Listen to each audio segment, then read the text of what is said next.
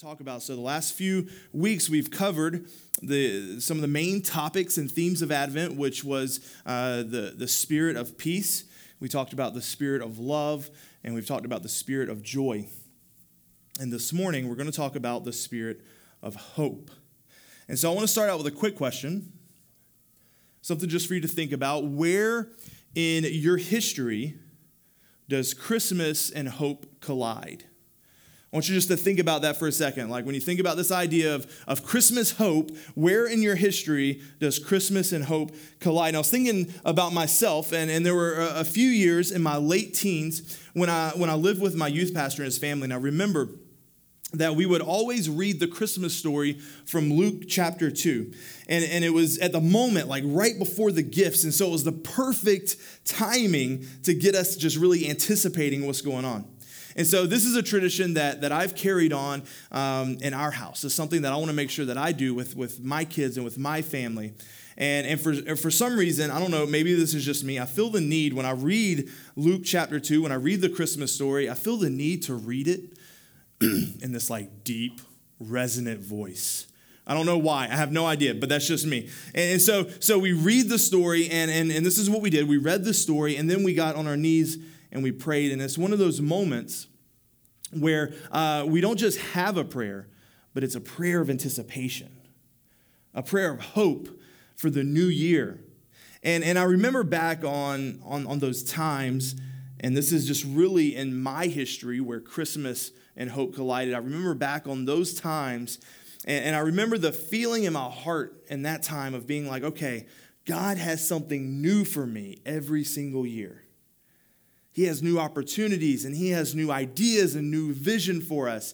And it was this culmination of hope in our family. And so I thought it would be a great way to start out this morning by reading the Christmas story. And I'll try not to do it in a deep, resonant voice. I'll just read it normal. And if you if you come to the Christmas Eve gathering that we're going to have in a few days' time, then you'll probably hear this story read in some form or fashion again, because it's so good and it's that time of the year. So we're going to read together. It'll be on the screen if you don't have your Bibles. And we're going to read out of Luke chapter 2. In those days, a decree went out from Caesar Augustus that all the world should be registered.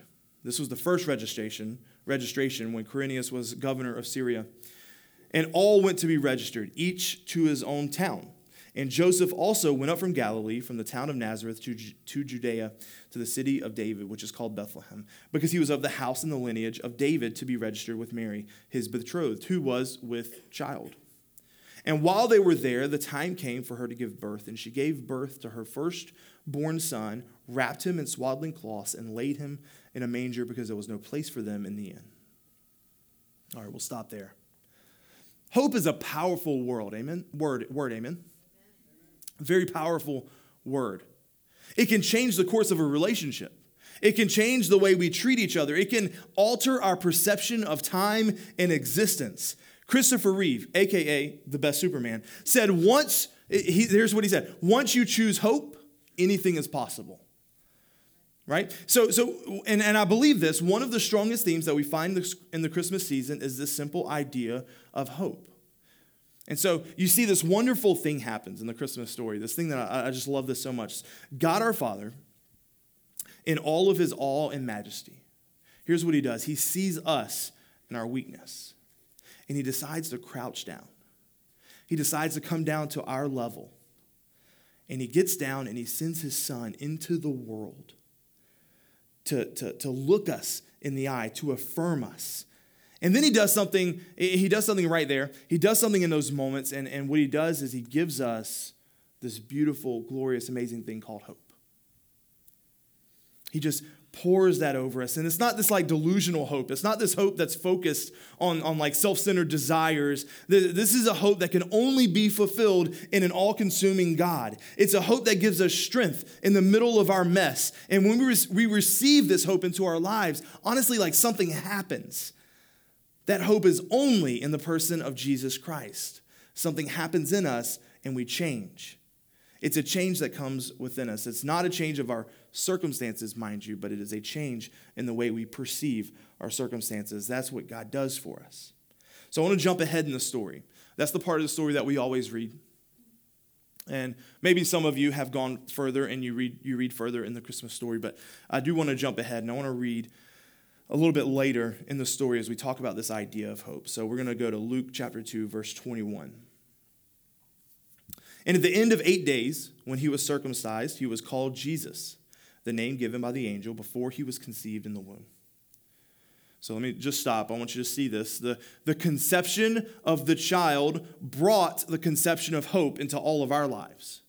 All right, the conception of the child brought the conception of hope into our, and here lies the idea that really I want to talk about this morning, and that's this. I believe this for every one of us. I believe that God desires to revive hope within us. I believe that this morning, I believe that next week, I believe that as we move into the new year in 2020, God wants to revive hope within us. Some of us, we don't even know hope. Like this idea of hope, you're like, I might know a person named Hope, but I have no idea what you're talking about, of this real and true and honest, deep hope. Others in here, hope died in our lives long ago. We just let it go. We gave up. But I pray today that there would be a conception of hope within us. Amen? So let's keep going. Verse 22. And when the time came for their purification, according to the law of Moses, they brought him up to Jerusalem to present him to the Lord. As it is written in the law of the Lord, every male who first opens the womb shall be called holy to the Lord.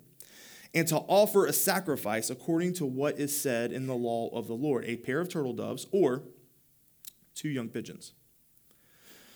One of the really satisfying things of having a new child come into your home is that there is a whole set of rituals that go on when the baby arrives. Those of you who are parents know exactly what I'm talking about. Those who don't, I'm going to fill you in. I'm going to peel back the curtain a little bit and let you see what we're talking about. And so it starts well before the baby comes, these rituals, these things. It starts well before the baby even arrives. For example, a woman finds out that she is pregnant, and what's the first thing that she does? She tells her husband, right? And then her husband faints, and then she slaps him around. He comes back, right? So that's kind of what happens. It's the ritual. And then they just have this like sweet moment together. They're, yay, we're pregnant. It's awesome. It's incredible. And then they keep it a secret for a while, and they have just like a couple of inside jokes that they share with one another, and then they just kind of like hold on to it for a little while because it's their thing. It's their special thing, their secret.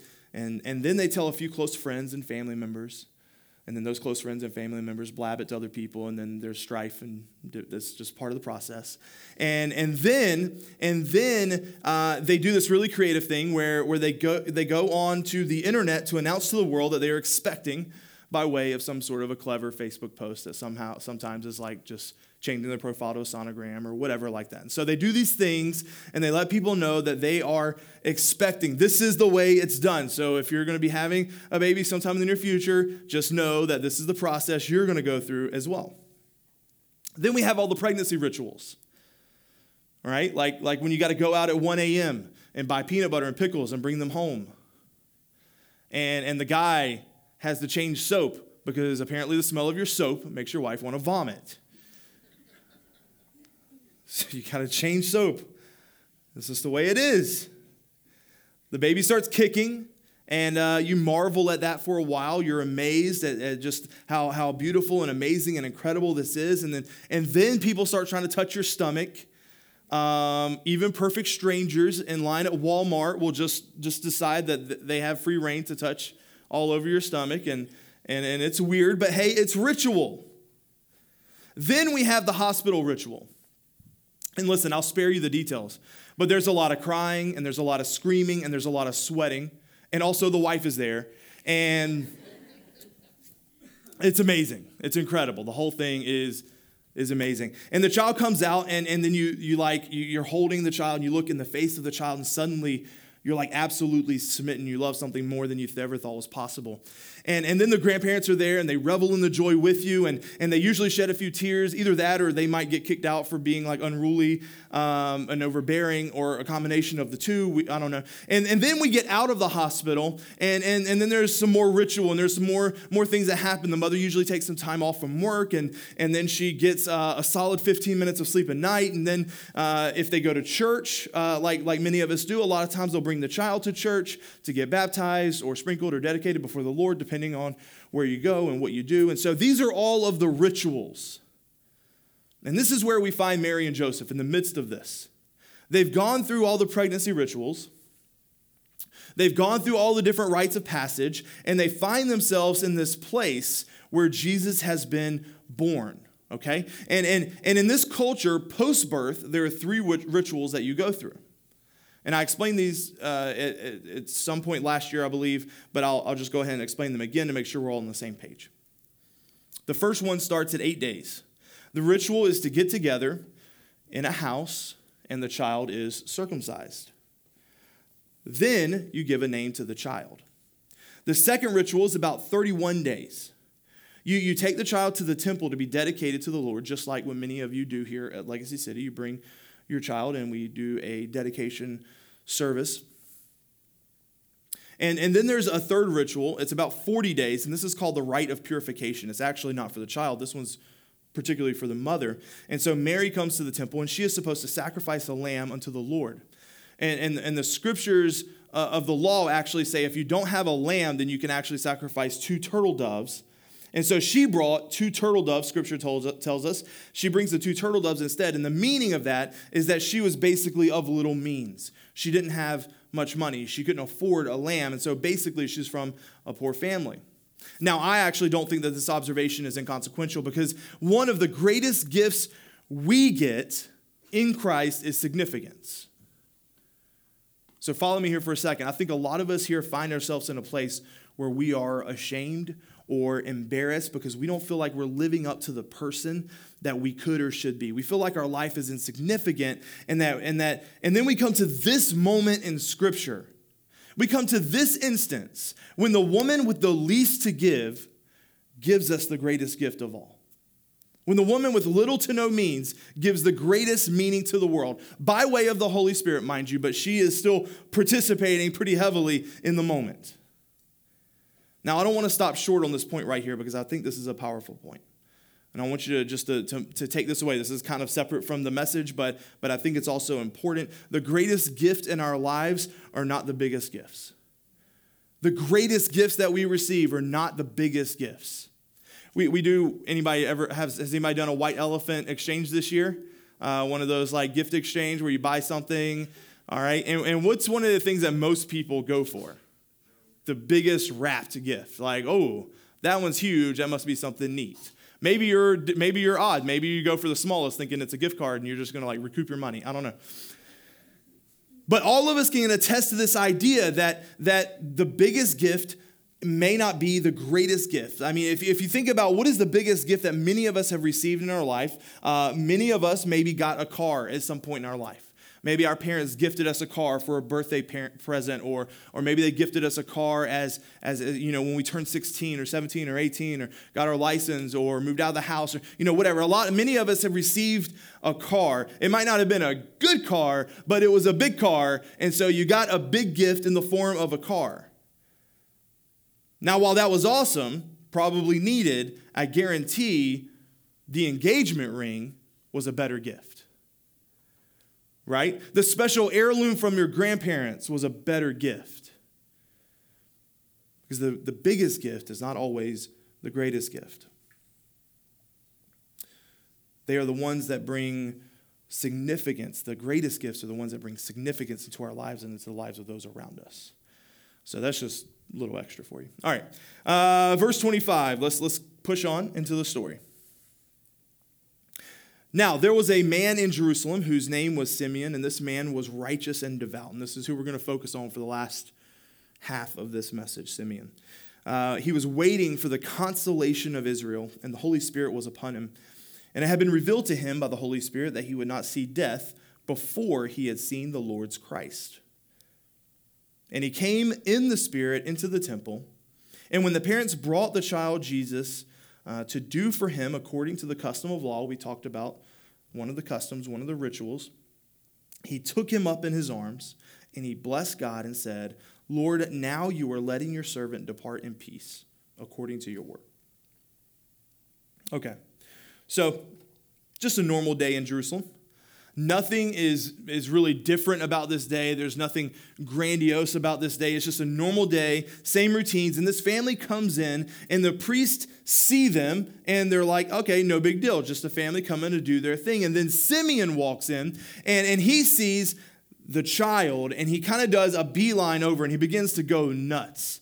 Like, he is going crazy. Simeon, it's suggested that he probably lived like maybe even in or around the temple. He was close by. He was in the temple every day. The temple was basically like his Starbucks. He hung out there all the time, and he was just kind of around, and he had been praying for years for this day to come. And scholars, they estimate that Simeon was probably about 113 years old at this point in time. He is not a spring chicken. He's an old guy, and he is just waiting and waiting and waiting for the Lord's Christ to be revealed to him so that he can die a happy man, so that he can die having fulfilled the prophecy that had been told to him. And so he had been praying for years for this day.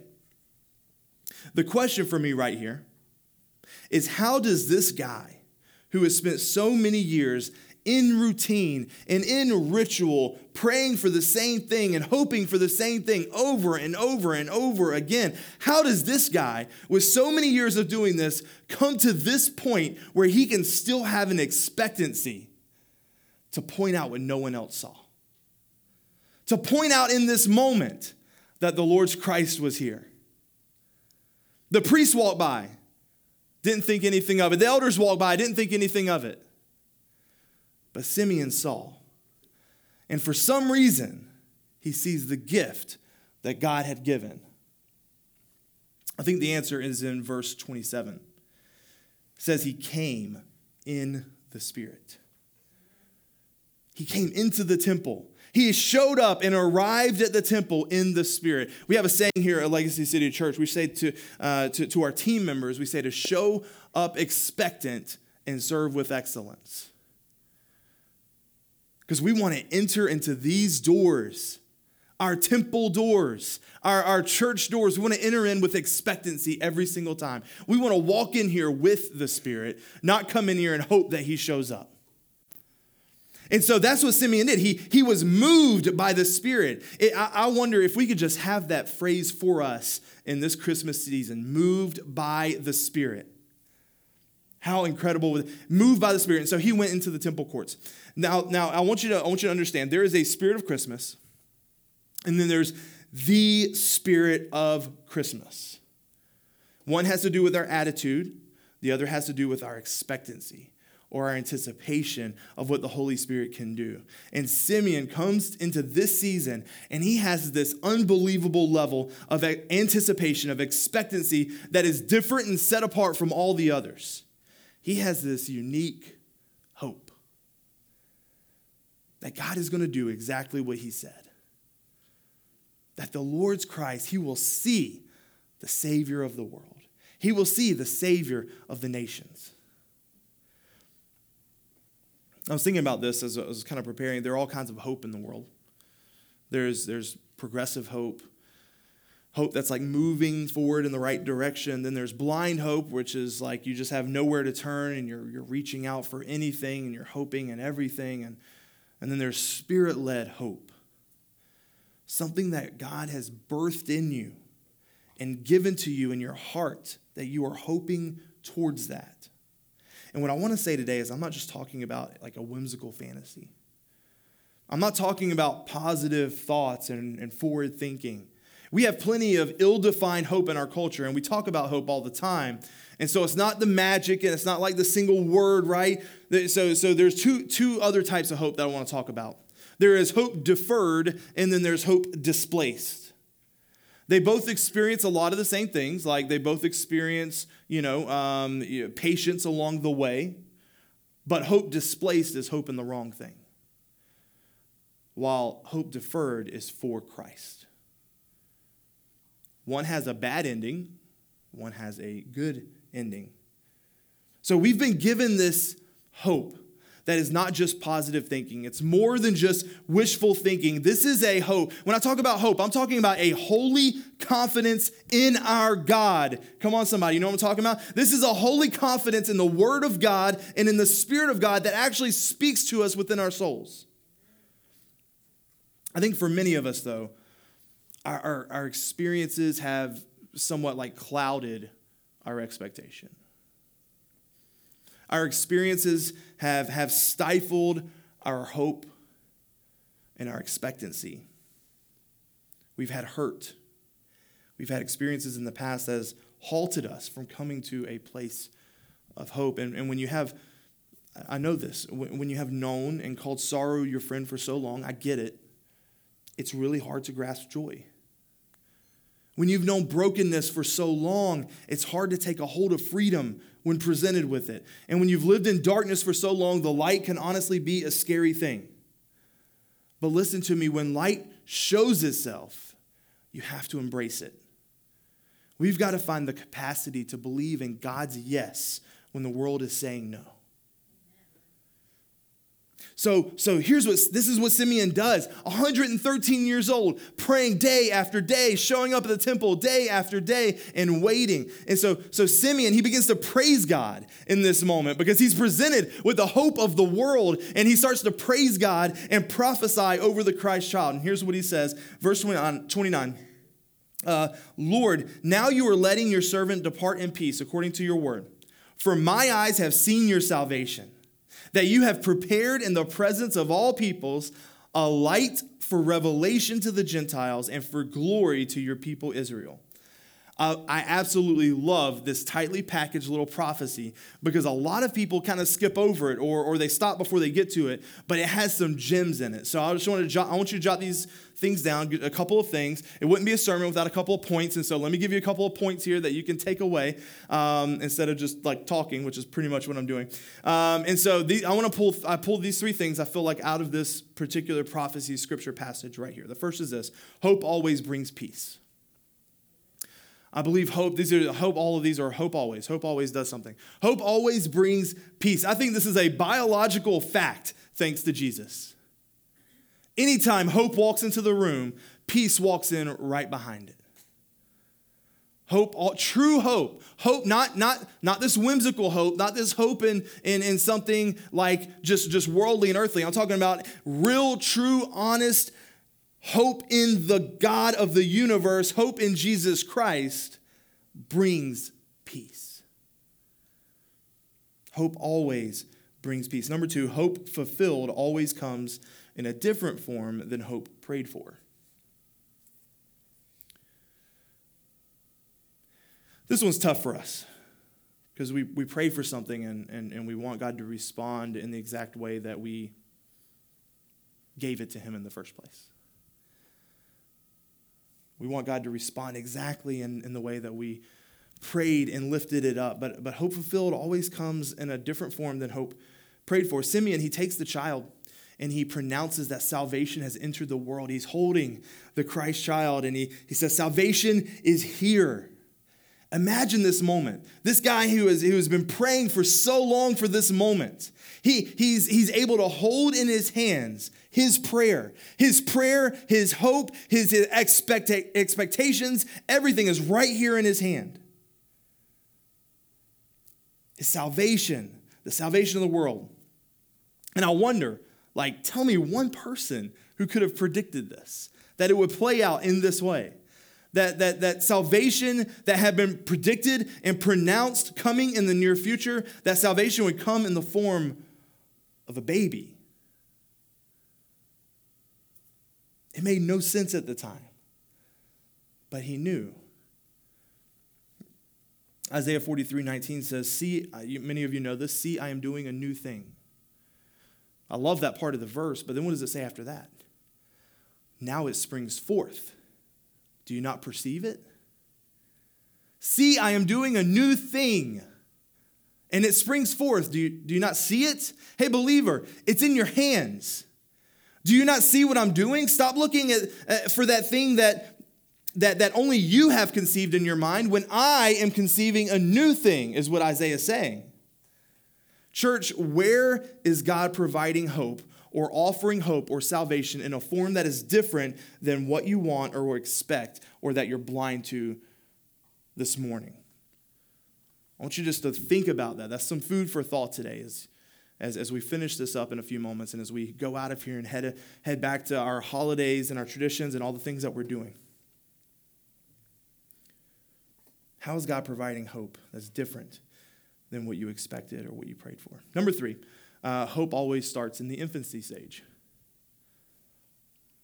This is probably a no-brainer, but listen, we don't go from A to Z in like 35 minutes.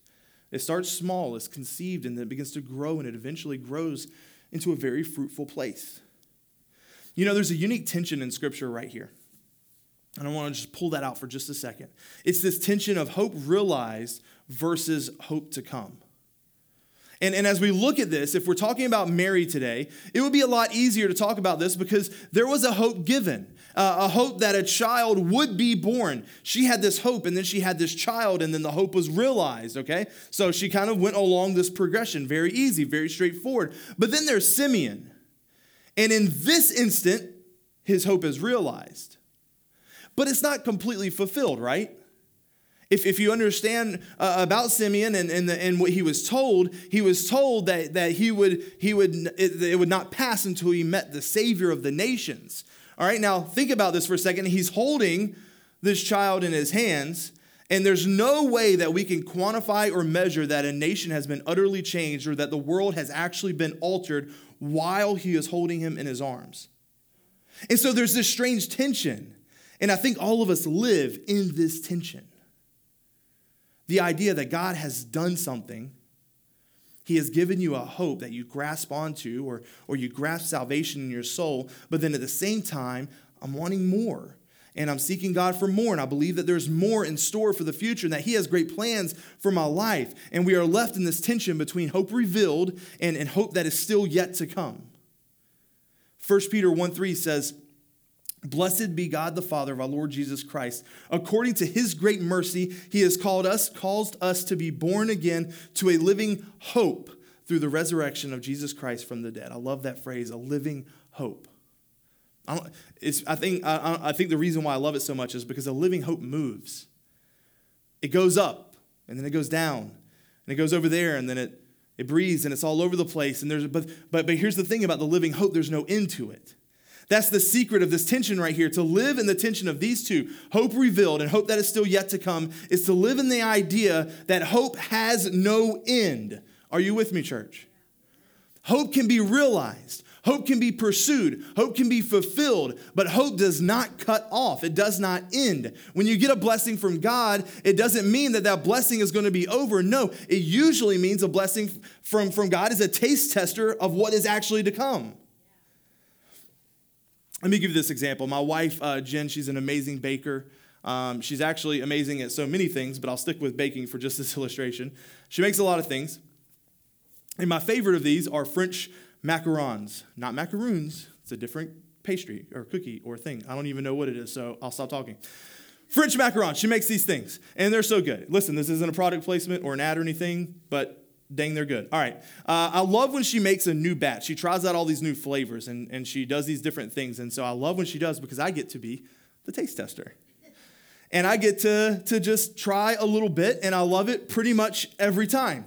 Not just because these macarons are taking me to Flavor Town, but because it's because I know that what I'm tasting right now, what I'm only tasting a little bit of, I'm going to get to eat like 6 in a little while. Right? I know that I'm getting a little small morsel, but I know that there's so much more to come when she finishes the batch. It's the same thing with the blessings of God. We get a little taste of blessing, but don't stop short on what God has for you. Often he's letting you know what's coming, and he has revealed hope so that we can have in store for us a hope that is to come, a hope of glory in front of us. And so we constantly live in this wonderful tension. Hey, listen, tension is not always bad.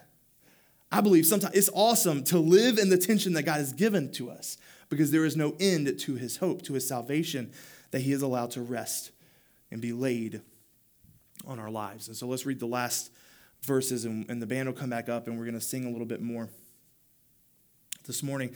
Verse 33, "And his father and his mother marveled at what was said about him, and Simeon blessed them and said to Mary his mother, 'Behold, this child is appointed for the fall and rising of many in Israel, and for a sign that is opposed, and a sword will be pierced through your own soul also, so that the thoughts from many hearts may be revealed. All right. So Simeon obviously had given the good part of the prophecy at the beginning. And then he just kind of slides this little line in at the end. They were saying, this is amazing. Jesus is going to bring salvation to the world. He's going to bring people together in unity. This kid is going to be awesome. Oh, by the way, he's going to pierce your soul. This is kind of he just slides that in. Can you imagine as a parent, because, his parents were there. Can you imagine as a parent hearing that about your kid? Like, I wouldn't choose this prophecy for my child based on this last part. He's going to cause the fall and rise of many.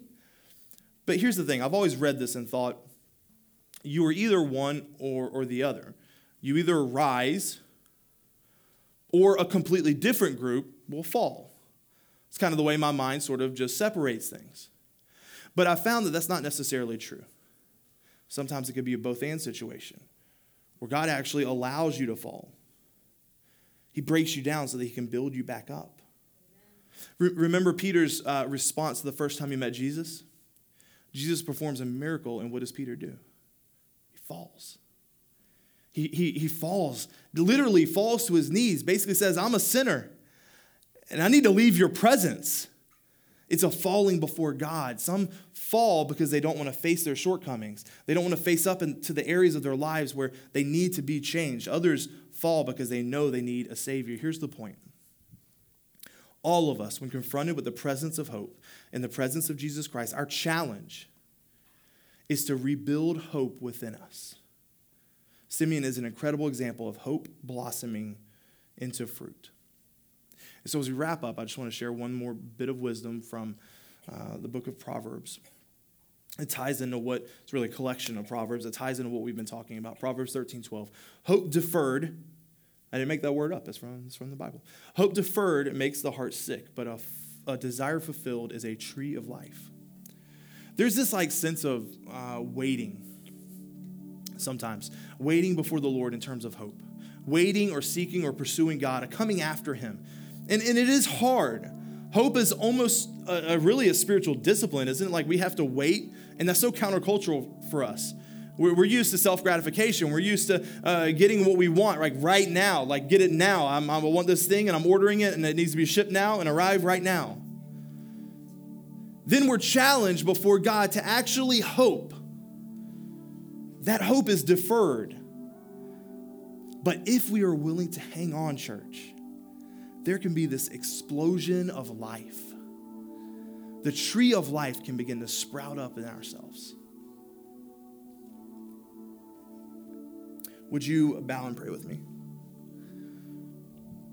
If God's spoken to you this morning and you feel like you want to pray with somebody, if you want to talk further about some of the ideas, if you want to dive more into what this hope looks like, I would encourage you after I'm finished in just a moment and during these next songs, there's a care room right outside these doors. You just head out of the theater and take a right, and there's some people in there that would love to pray with you and love to talk with you. I'll be down and around somewhere. I would love to do that as well. But for now, let me just pray over us. God, we thank you so much for the opportunity to share in your Christmas story.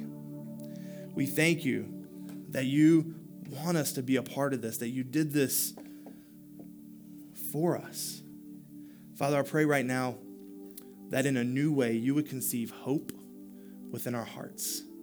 Lord, I pray for those in here who have never known hope. I pray for those in here who have known hope and for whatever reason have left it behind. I pray for those who are struggling to have hope this morning. I pray for those who have found hope but for some reason are still left wanting more. God, I pray today that you would inspire, that you would inject us, that you would allow in us a new hope to be conceived today. We thank you for this story that leads us exactly to that place, the gift of God that was given to us. You came into the world on our level. You looked us in the eyes. You crouched down. You saw what we needed, and then you gave us hope. Thank you so much for your son, Jesus. I pray that we would keep our minds focused on that this holiday season. We pray these things in Jesus' name.